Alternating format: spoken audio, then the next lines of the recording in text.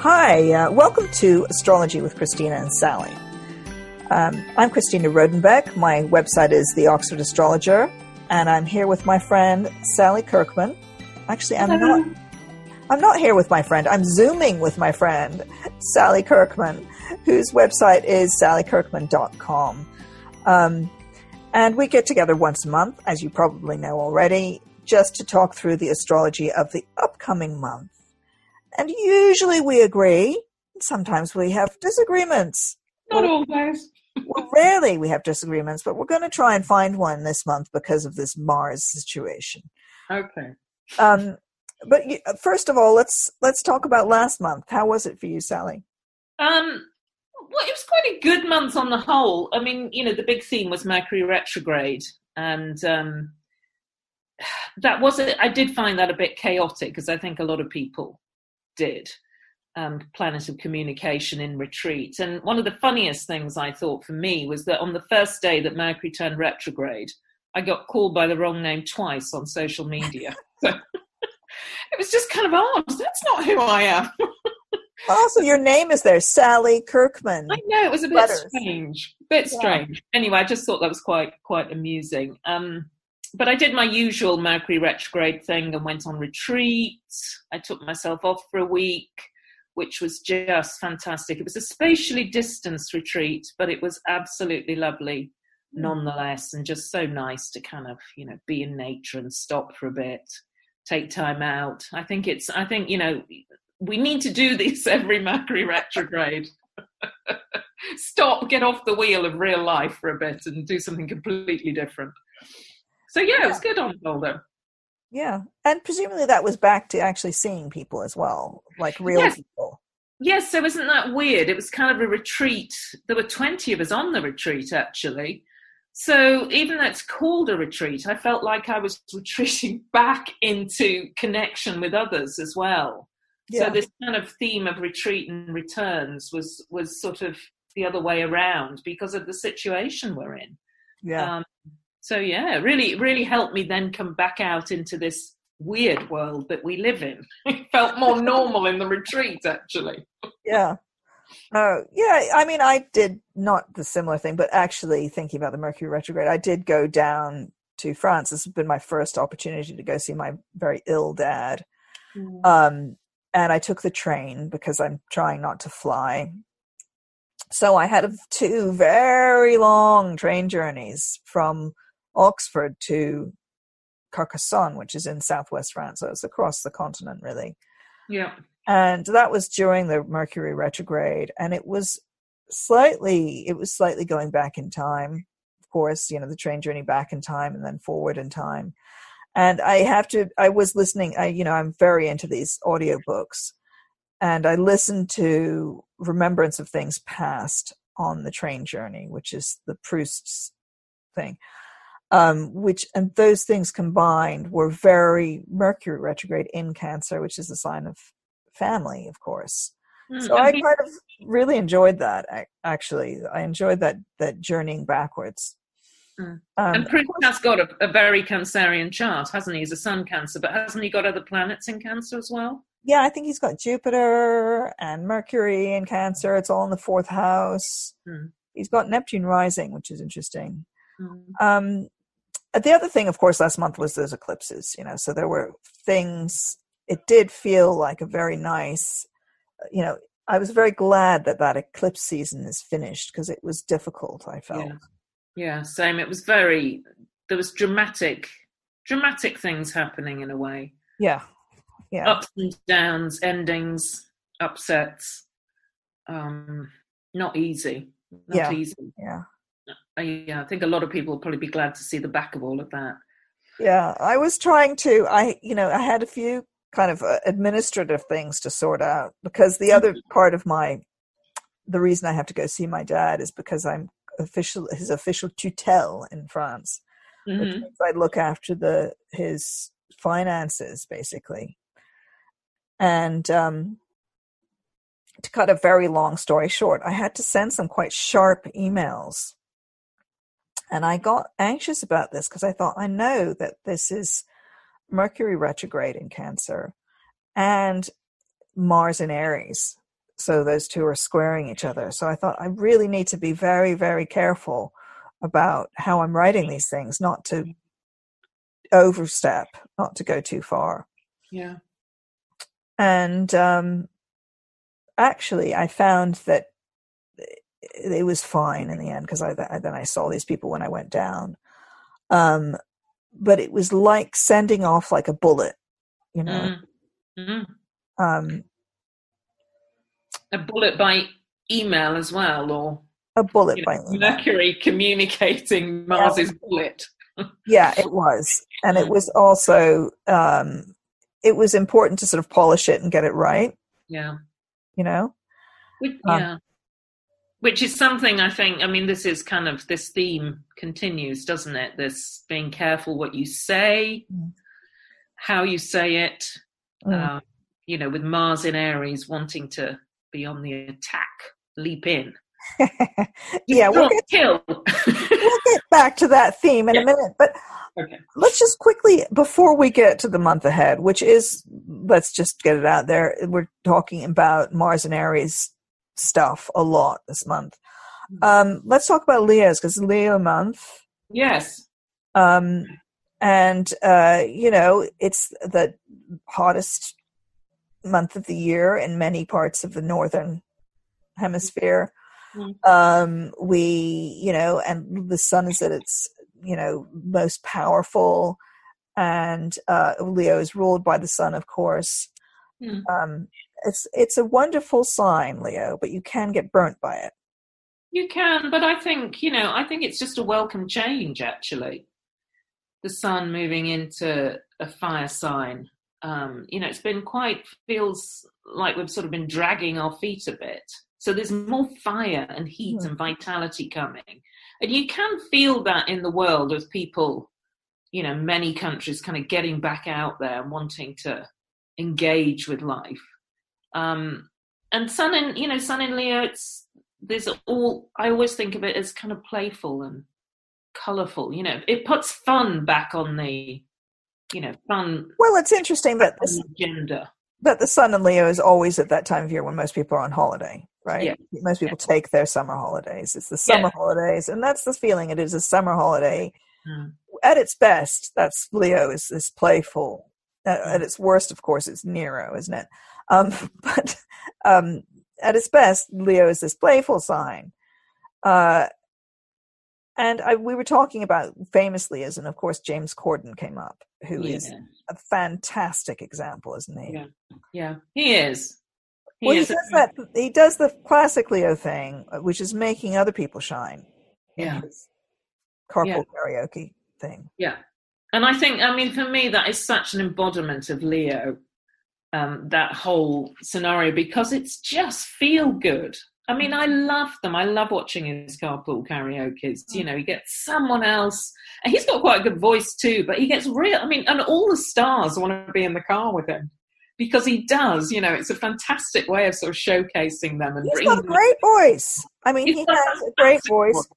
Not only that, he has to practice those songs, get the tunes right, hit it just right. Yeah. He's really, really professional about it, actually. A lot of effort must go. I mean, it looks effortless, right? There's this little car, there's this big guy in a small car with this other person. It's all sort of semi-casual. But I'm sure that he preps for those a lot. Yeah. Yeah, I mean, it's a really lovely showing of Leo. And I think that is one of the things about, you know, the sun is in its sign of rulership in Leo, and the sun is the center of the universe. Everything else orbits around it. So as a Leo, that's what you need. You need to find your place, your center stage where you can help other people shine, but also, you know, just be the leader in a way of a community.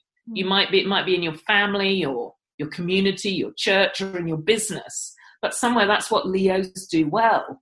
Others revolve around them as they kind of hold court or hold center stage. Yeah, but I think that Leo can go really badly wrong when they think that they have to be the center of attention.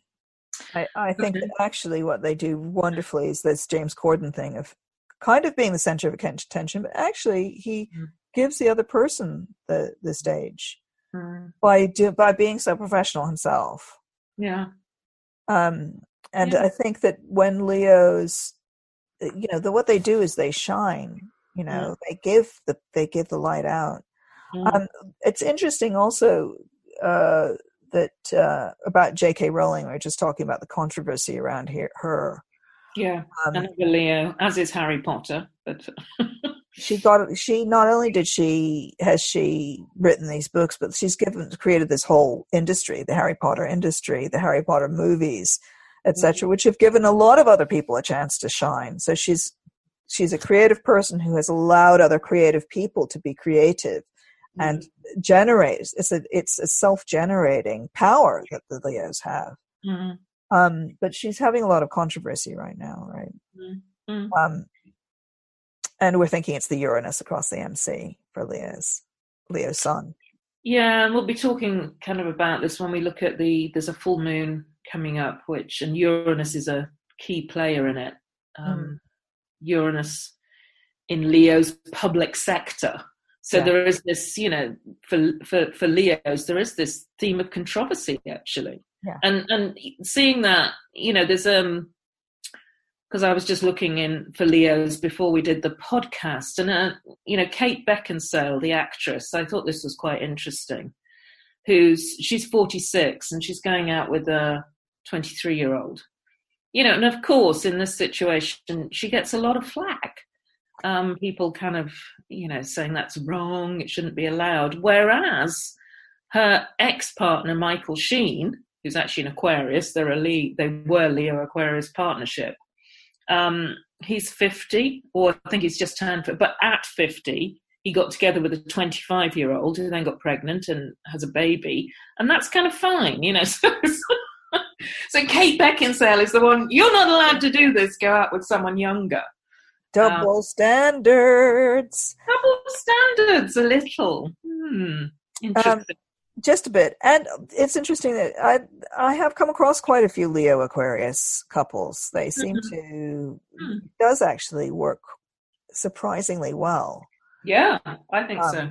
It's one of not all opposite couples work that well, but there's the Leo Aquarius one. The Taurus Scorpio can work quite well too. Yeah, agreed.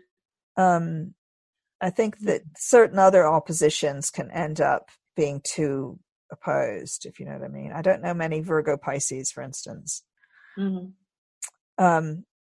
So should we leap into the month ahead? Or leap in. So, I mean, the big theme is still this Mars in Aries, isn't it? It is. I mean, Mars is in Aries forever, actually. I know. But we have to talk about it because Mars has been going gangbusters in July. So frankly, some of you may have found yourselves in some kind of dispute, in some kind of controversy. Mars has been totally on attack mode. So I hope that you haven't found yourself the victim of an attack of some kind, or you may have been witnessing one, which I think that we can. I'm trying to think of one in the news, but witnessing an attack or witnessing someone being taken down. You may have found yourself getting really angry. Yeah. Aries rising, I found myself getting angry and really wanting to kind of lash out, but not doing it, thinking, okay, Mars in Aries, rein this in. This isn't wise. So it works both ways, doesn't it? Absolutely. Well, you may be fine. That's what I was saying about writing these letters, having to think, wait a second, I need to be very careful and diplomatic. And, write them and then hold on to them and then read them the next day. Which is my, Mercury retrograde advice anyway. But Mercury's direct now, of course. But this Mars in Aries, because you can deliver a bullet that's too strong, can't you? It's too much. And also, I do want to say that there is another Mercury-Mars square on 27th of July. So, this is Mercury. I mean, Mercury has been square Mars all July. Yeah, and Basically, but there's another real intense shot of energy on the 27th of July. So that would be a date for everyone actually to kind of be a little bit careful what you say or or do. It's not a time to kind of leap in, attack, or defend, maybe. Just be careful. There's this sense of division going on, I think. Which is exacerbated by that Uranus and Taurus, isn't it? Yes, which, is very much part of the full moon, which we can talk about. One thing I just want to say, I think for Aries, this Mars can be great. My Aries ascendant has been really excited and energetic, and I've been wanting to get fit. I've started fasting again. So there's for certain signs, Mars in Aries will just give you a whoosh of energy. So it's not all kind of daggers and anger and control. Well, it's the libidinous energy, isn't it? It's the vitality and life energy. Yeah. That actually is incredibly useful. And what I would say to anyone is be careful what you say because of the square to Mercury. But actually use that energy to do, to do stuff, to act, to focus, to cut things out, to get to the point. And I think focus is the key word with the Mars in Aries. Mm-hmm. If you can focus on something wherever it is in your chart, so I was going to say for Librans, of course, it's on relationships, it's on another person, but it may be coming at you, I think, for Librans.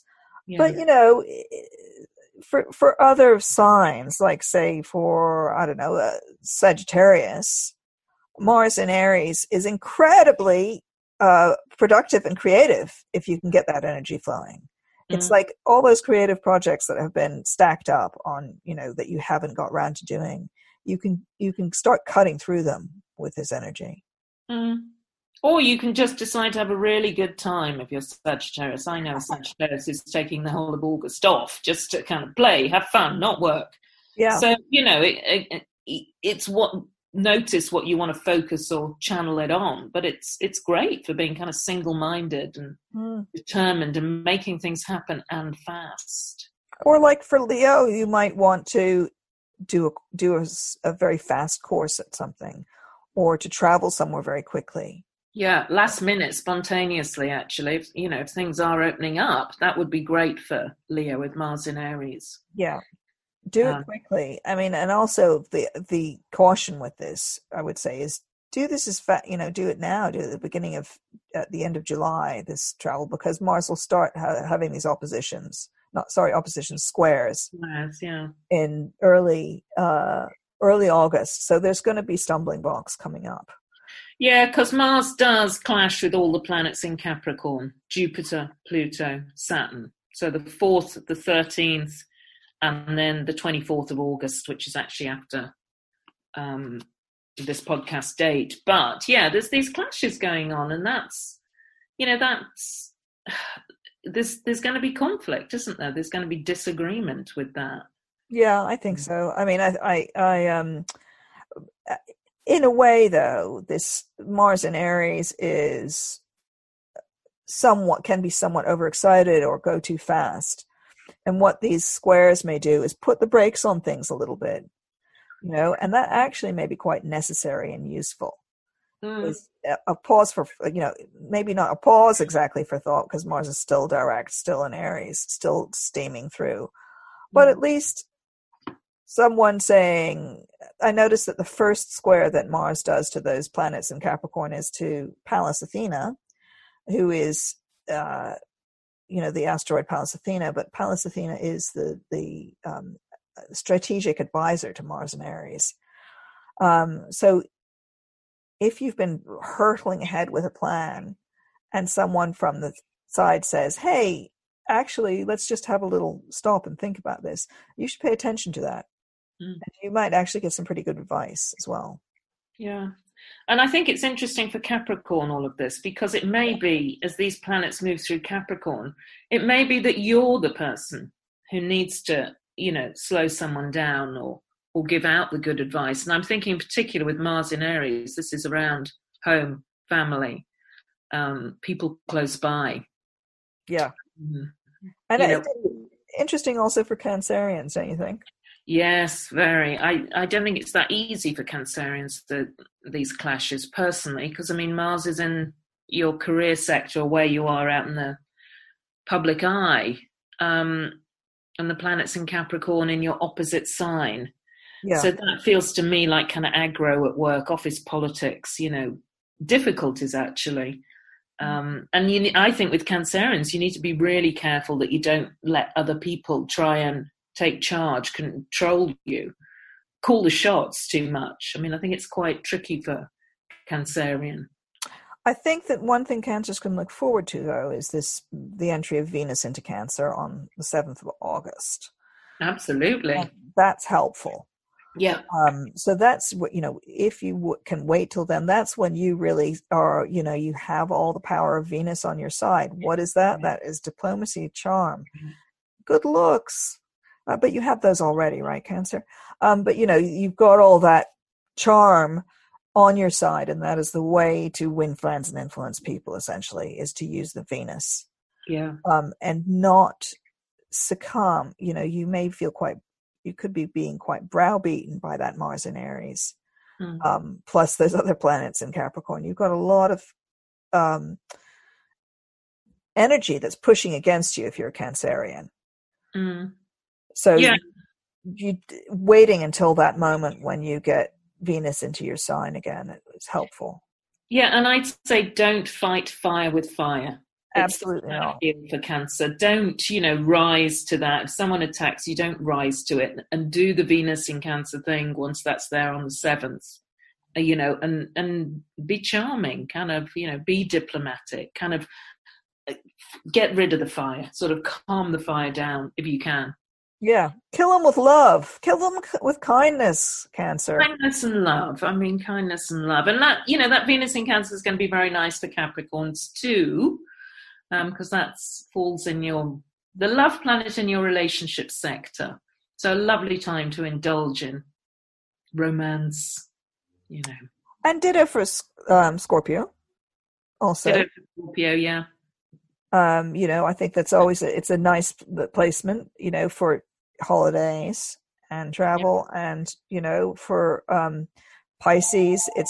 Do we want to take a look at this full moon? Yeah, we definitely do. It's a powerful full moon, isn't it? On August the 3rd, the moon in Aquarius opposing the sun in Leo, and almost exactly square to Uranus in Taurus.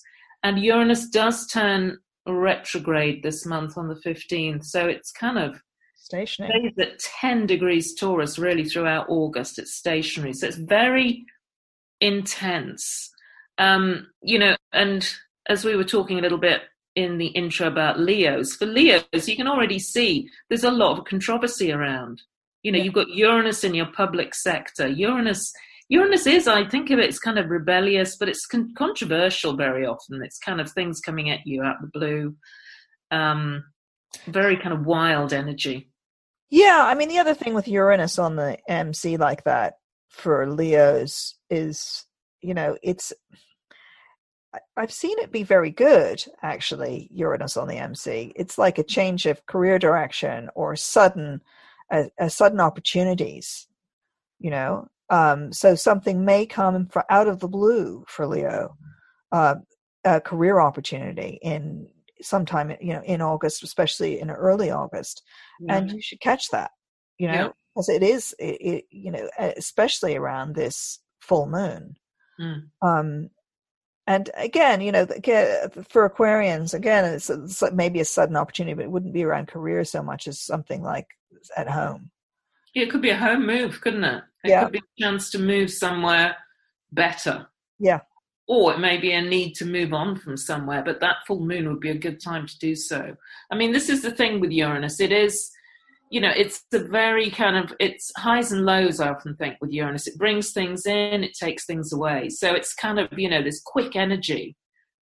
Similar in a way to Mars in Aries. It's quick, fast. I mean, it's quite fast and furious this month, I think. So it's important to take advantage of opportunities that come along, to be prepared to kind of move quickly, see the signs and then move. Yeah, and see them as the opportunities that they are.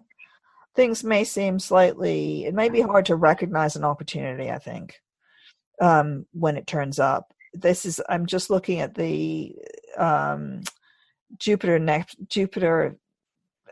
Neptune sextile and the fact that Neptune is pretty much sextiling all that stuff in Capricorn. This gives the Capricorn planets a little bit more flow and juice, I think, than they might otherwise have. But it also can make things a little bit harder to work out. It's a very creative sextile. I quite like it, that this ongoing sextile between Neptune and Jupiter. Yeah, it's exact on the 27th of July. I find, that's it. I find it quite hard to get my head around that. I wonder whether as a Pisces, you kind of have more of a feel for it with the Neptune in your star sign. Well, I think that's one of the reasons I think it's very creative, and I think it's this practical creativity. Yeah. It's actually it's using your imagination to make something actually real happen. So it's actually writing the book, or it's actually creating the geothermal system in your garden.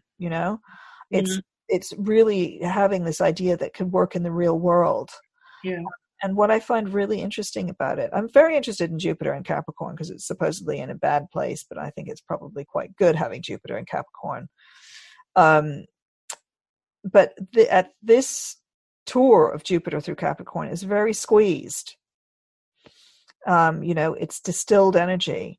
It's squeezed, around this Pluto and Saturn. So you have this sense of constriction, but massive creativity coming through the constriction. And a lot of the, creative people that I'm talking to in particular are having quite a fantastic time. I've had an incredible time during the lockdown doing something very small, but very in depth. I'm just thinking of my friend who was born with this Saturn and Jupiter conjunction in Capricorn and is a Pisces. And one of the things she's done during the lockdown is she's created this photographic series of, crazy setups that she's done at home, but they have been, and they're probably some of the best things that she's ever done. And they're kind of in miniature. I'll send you some. They're crazy, but they're very, very good. And I think that is this distillation process. Yeah. And I think it's very, it depends where it falls in your chart. Yeah. Because Jupiter, Jupiter and Capricorn, I have, it's really extraordinary with Capricorns. They've either gone all out this year for, almost world domination. I know some are doing extremely well. And I know others that there's been this complete change. Things, it's almost like, I suppose because of the Jupiter-Pluto conjunction that runs throughout the year, they're either stepping into power or they're being wiped out by power in some way. It feels very extreme with what's happening with that Jupiter. So maybe the Neptune is going to kind of bring something new in to help contain it in some way. Well, no, I think it just makes it more excessive. I think that Jupiter and Neptune together do magnify each other. They make each other even more so. So the thing that contains this is the Pluto-Saturn, in Capricorn. So that's what I mean about this distillation process. It's something very, very large being squeezed into a small space. I'm thinking about some Virgos I've been talking to who have been in lockdown en famille, with their children, which has been, it's like the family has been in a crucible. That's more, the idea of the crucible is this place which gets very hot, but you come out with gold, don't you?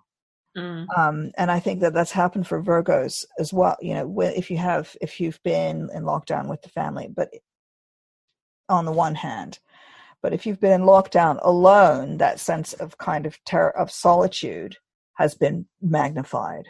And it can be very creative.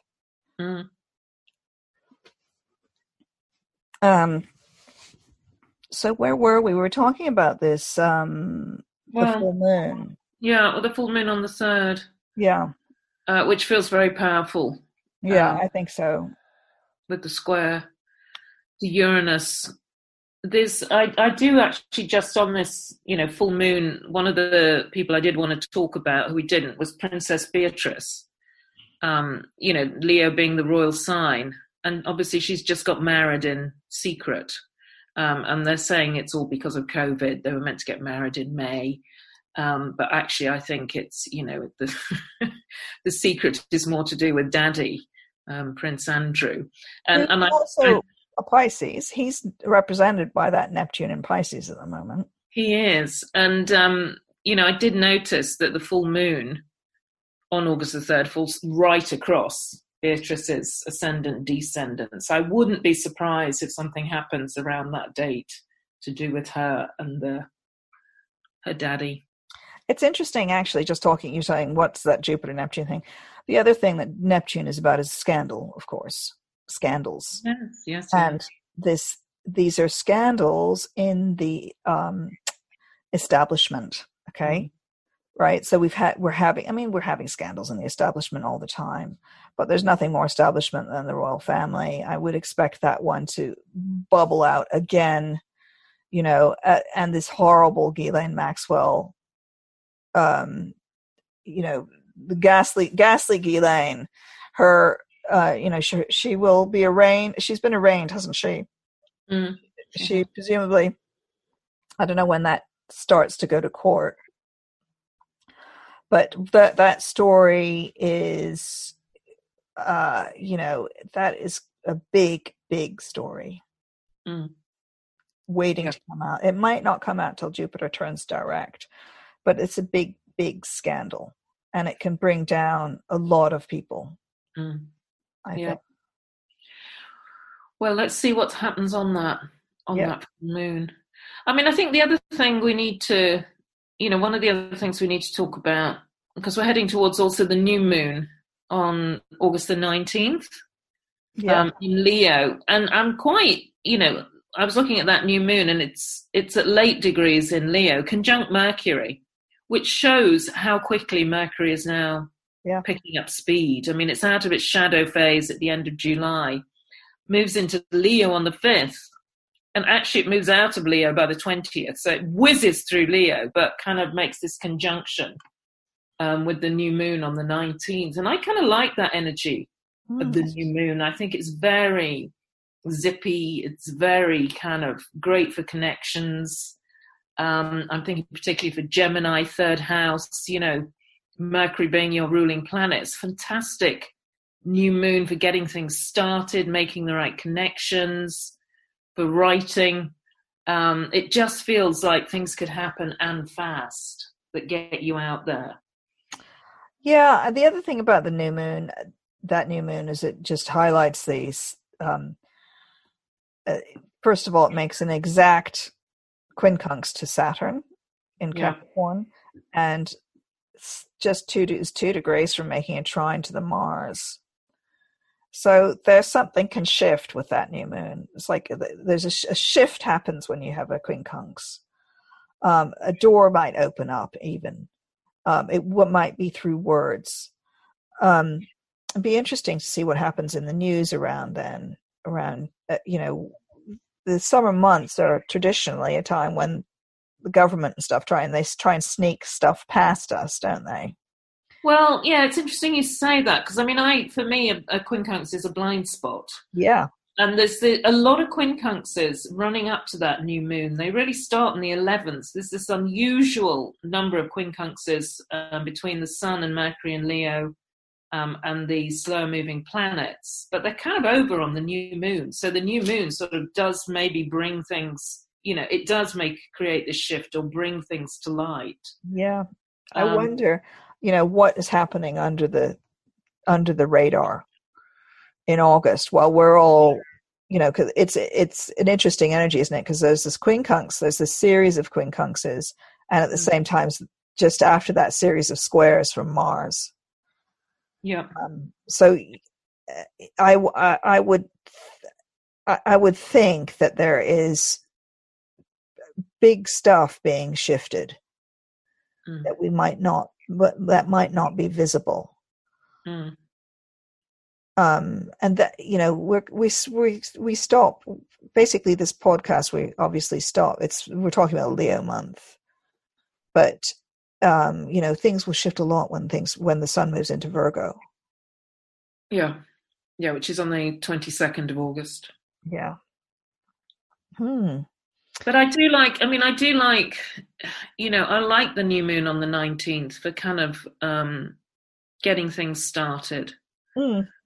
Because the new moon in Cancer, which is kind of happening on the 20th of July, so just before this podcast, directly opposite Saturn, it kind of feels like an ending rather than a new beginning. Oh, completely. I completely agree. It's an ending new moon, isn't it? One. It's actually today. Yeah. When we're making the podcast. That's right. So this, you know, the new moon on August the 19th feels like the time to be putting stuff out there. I mean, I know of someone launching a huge project on across radio and in the media on that date, which I think is a really good time to be doing that, to get seen, as it's in Leo. Actually, it's Sagittarius. So that's 9th house, isn't it? Which is good for... Yeah, it's very good. And I would suggest that you launch it then and expect to have to do stuff, you know, when Mars goes retrograde. You're going to run into maybe not difficulties, but you have the chance to edit things and revise them and make them better, to sharpen things up.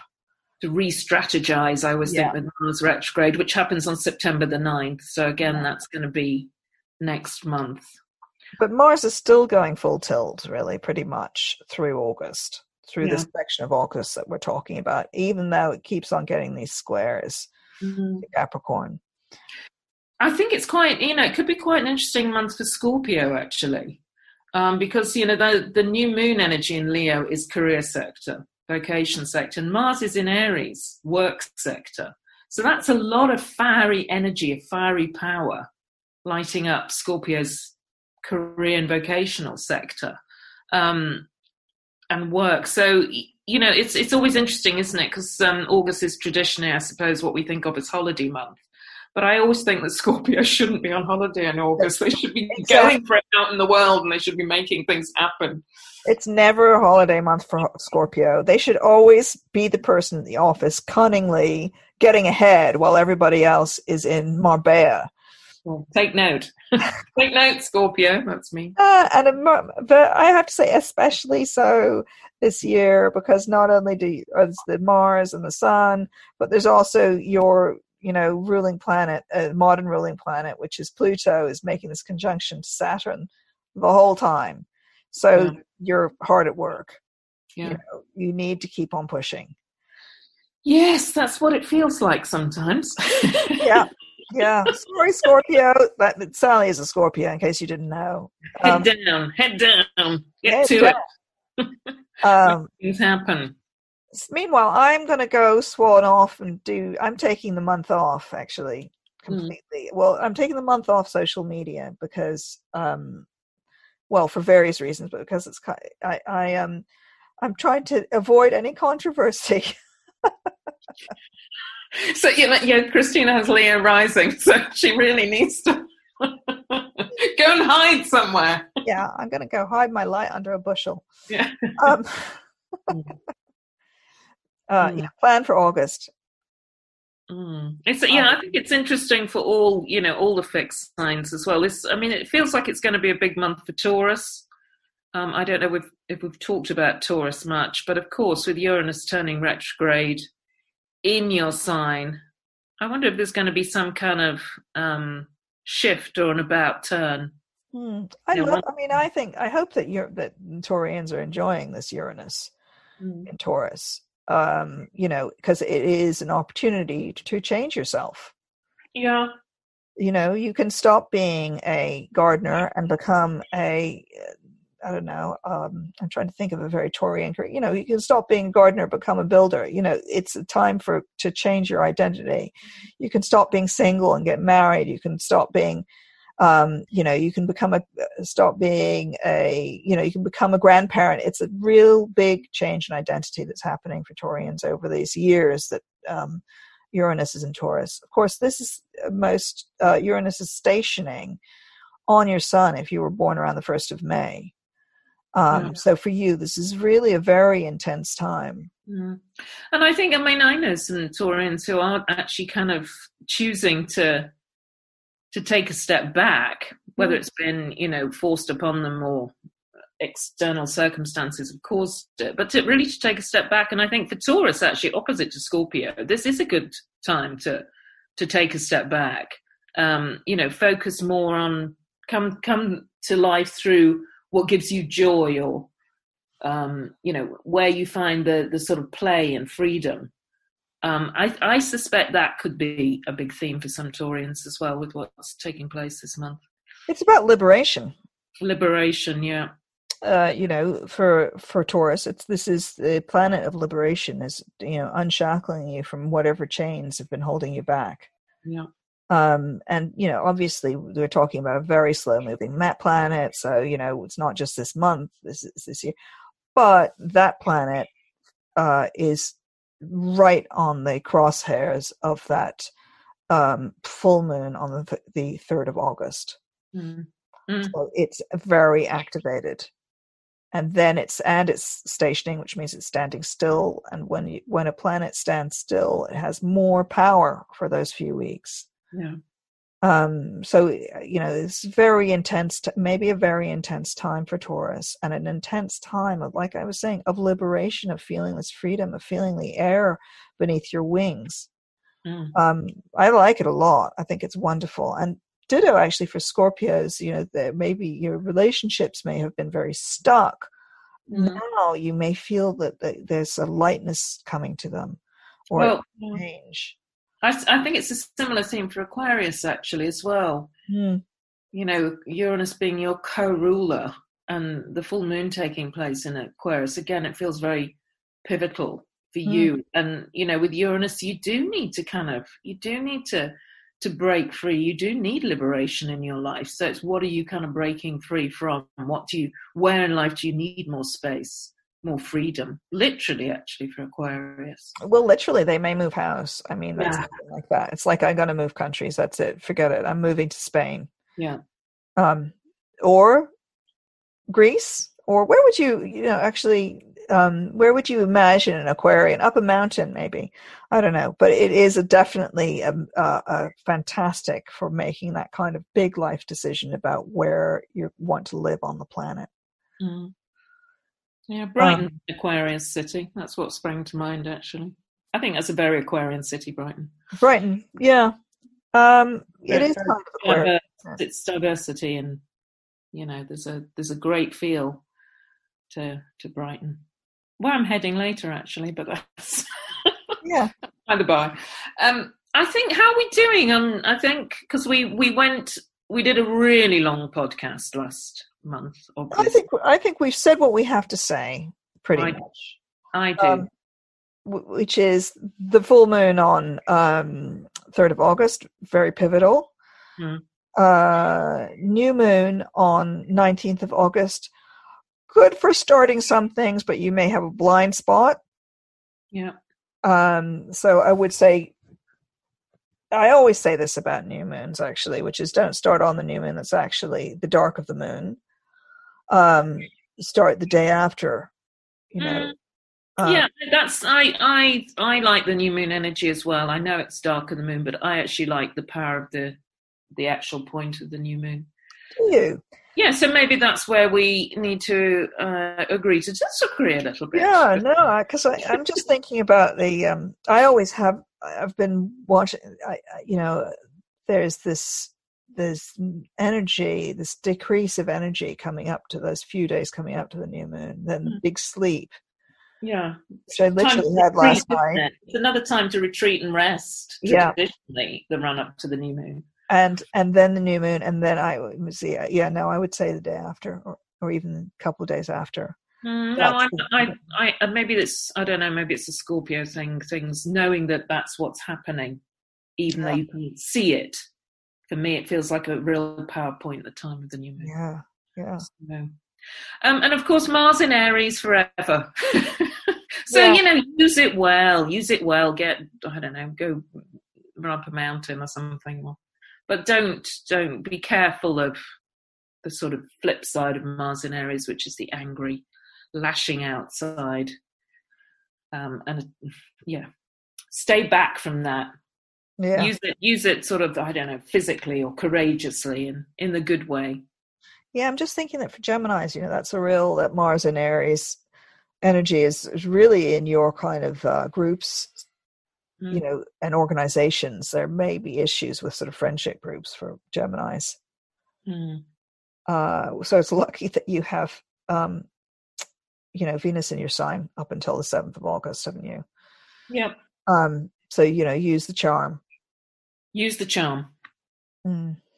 Wiggle your way out of it, and actually maybe I was noticing that one of our dear Gemini colleagues has been doing a great job dealing with this whole Ophiuchus thing, and actually finding the really great words and the right words to knock that on the head.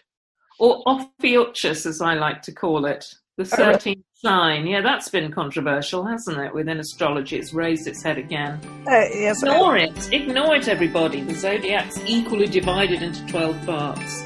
Don't let NASA tell you otherwise. You're not a different sign. Just wheel that out every now and again. You wheel it out. Yeah, to distract us from real astrology. Yeah. We'll set you back on track. Don't worry. All right, my dear. Shall we wrap up and say goodbye? Yeah. Okay. Well, bye. See you next month. See you next month. Have fun. Bye.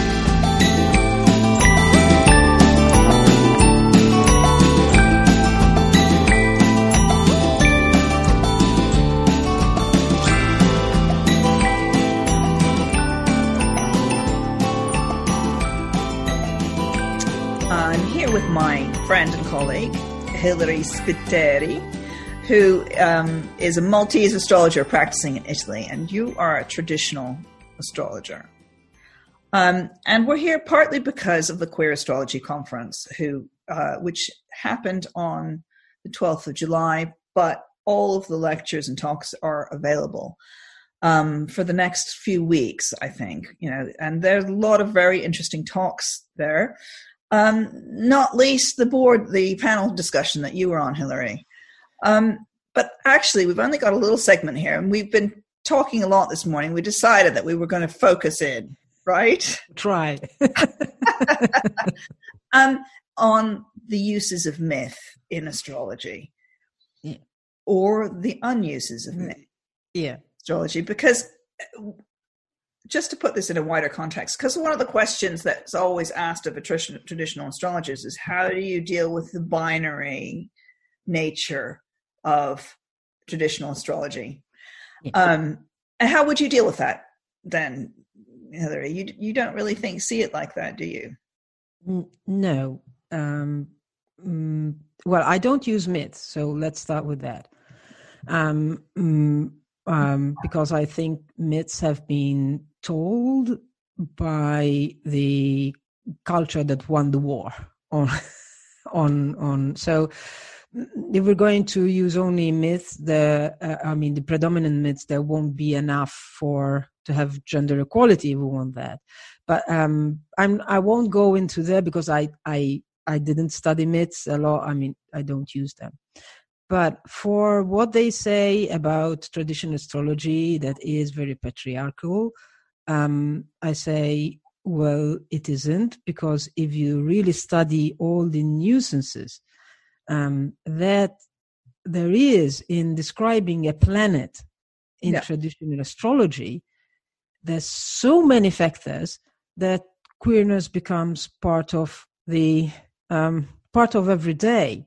There's such a huge spectrum of describing any kind of planet that it's impossible to say it is black and white, or yin and nuanced. Yeah, there's a lot. There's a lot. Nuances of a planet can take you from, from right to left, from black to white, from, green to red. Up and down, and going sideways and backwards, and 2 steps, and lateral, and 1.5 step that way. There's so many factors to put in describing a planet that, well, it's very fluid, if we want to use the word that it's being used today. So I think the accusation comes from people that haven't really been studying the philosophy behind traditional astrology. You can't practice traditional astrology if you don't understand and really keep on studying the philosophy behind it, because it's completely different from the modern world. It's the modern. What do you think the effect of modern astrology has been on gender, on the way we think of gender? And I'm talking about modern, say, 20th century astrology, into the 21st century. Do you think it made these models more rigid? I think modern astrology is the child of its time. Mm. And so taking astrology as being only, for example, psychological has been one area, right? And astrology encompasses so many things. And in traditional astrology, you didn't need psychology because it was part and parcel. It's the cosmos, and you have a soul in the cosmos. There's an anima mundi, and the dichotomy of putting things in boxes and the creation of psychology is a fruit of science. If you look holistically as a person, you don't need psychology. You know that there is a soul, and soul has its own sickness. Yeah. You're also holistic. You study holistic medicine. Yeah. So you have a holistic view of the human being, haven't you? Yeah. And that's that's the philosophy that you're talking about, is this idea that we are, our body and our soul are one thing, are one thing, and this is what we're trying to heal and what we're trying to make flourish. Yeah. And one of the things that has happened with modern science, I guess, is this separation, is this parsing out of things. Everything gets cut up into little bits. So you have someone who's a psychologist, you have a psychiatrist, you have a medical doctor. Yeah. You have the GP, you have your astrologer, you have your therapist, you have your whatever. So all of the specialisms have their uses, definitely. But you're talking about this idea that actually we need to be remembering that we're complex and nuanced. And not only that, is that it's not a question only of uniting again the wholeness of the human being, is uniting the human being again with the cosmos. Yeah. What science and the Industrial Revolution has done, and that was the demise even of traditional astrology, they have coincided. When astrology was thrown out of the academical circles, no medical, that time MDs started practicing medicine without knowing astrology, because it was part and parcel of the philosophy. Mm. Excluding saying that human beings are the only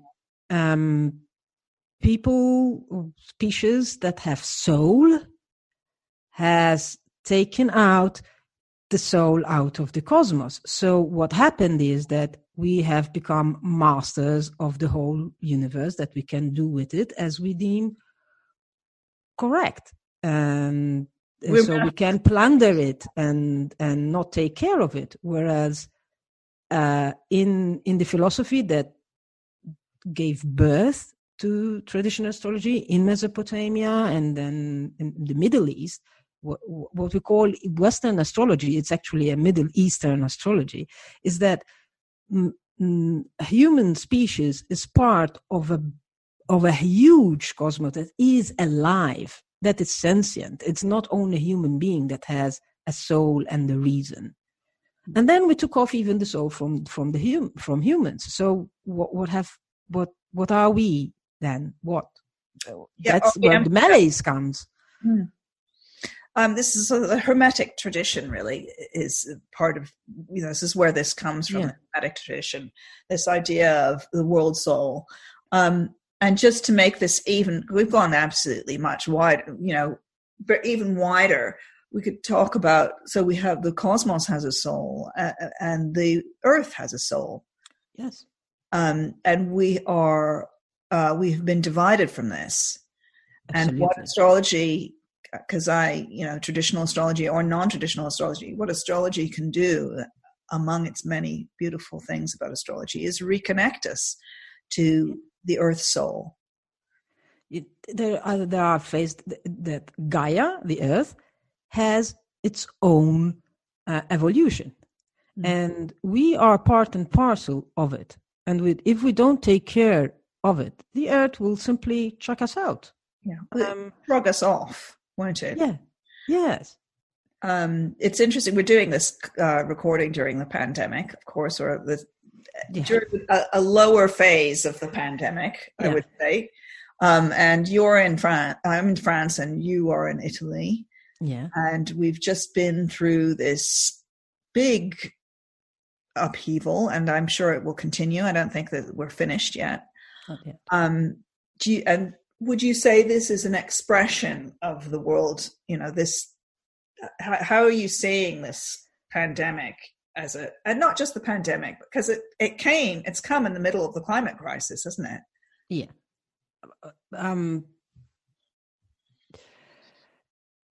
I think that we're in change of eras, from the great conjunctions and the Jupiter and Saturn conjunction. The next one in December, it's going to be in air, the final that brings us to the air triplicity.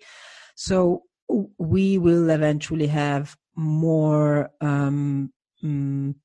things that have to do with air. So air is even logic, but it's also any disease that is transmitted via air, which are not only viruses and plagues or whatever, but even anything that is transmitted via air. So even electromagnetic, smog, and whatever, anything that has to do with air.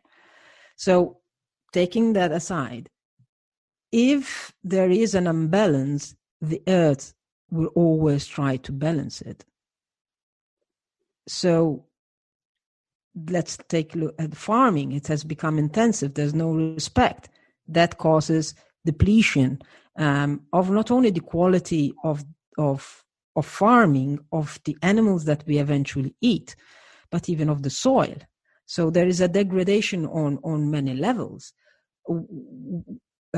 We are living in a society that we are kept sick, not dead, but not healthy. And the holistic way of looking at life, and including medicine, is I keep you healthy. And if keeping you healthy is eating good food, having good soil, having your intestines that work well, your immune system that works well, then you are less prone to diseases. I'm not saying that diseases will simply disappear. Diseases are part of the world. We die. What's something I've seen in the pandemic, something that our modern society doesn't accept death. Yes, I think this was very evident before the pandemic as well. Yes, but all of a sudden, because we are on the news, people are counting people that are dead, and we don't enter in the controversy how they are being counted, but let's say they're being counted. All of a sudden, oh my goodness, this virus is a killer. But we do die. as we are born, we do die. And with all due respect to people that have suffered, but disease is part of our life. We have to live with it. Do you think that might turn out to be, well, we'll see how it turns out, but I think that I wonder myself whether that's going to be one of the things about the COVID pandemic, is actually learning to live with this and change our behavior to live with this, rather than waiting for a vaccine, which seems to be a very long-term or very one-pointed plan. Let's put it like that.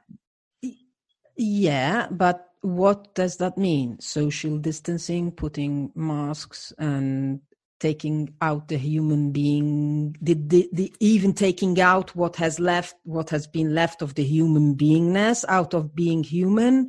That's what coming back as, okay, we know there is a disease, it's a new disease, we're understanding it. That's what science does, that's what medicine does. That's what all human beings does. We have a problem, we try and solve it, and we live with it. I mean, that's part of our life. So we have various doctors and health practitioners that they're saying we can do this, that, and the other. Why not doing it? Why? There's not one bell. Science is not religion. Do what you think is best, what works for you, for your own body. Everyone has a body that changes with the seasons of the earth and the age and with the world as well. What worked for when we were 20 doesn't work when we're 40, when we're 60, and when we're 80. Doesn't. So just to bring this back to nuance and queerness, we should probably say something about that. Yeah, that was the idea. That was the idea. That's where we started off on. It just went very big, so let's get really small again. And let's go Mercury. Focus in just to bring it back to that. I think that what you're saying is that traditional astrology shows us complexity. Yeah. And that is the beauty of it, is to understand that it's incredibly complex. And that's why it's hard. It's difficult. It's not easy to study. It's not easy to understand. No, it takes time. It takes time to not only read it and understand it. It's not only understanding it with the intellect, but understanding it with the heart. And that's where wisdom starts. Mm. Wisdom is not intellect. Wisdom is something that you perceive and you feel, and it comes natural then to you. And you start looking at the world differently. Mm. I agree with that. And on that note, I think that's perfect. Thank you. Okay. Thank you for having me.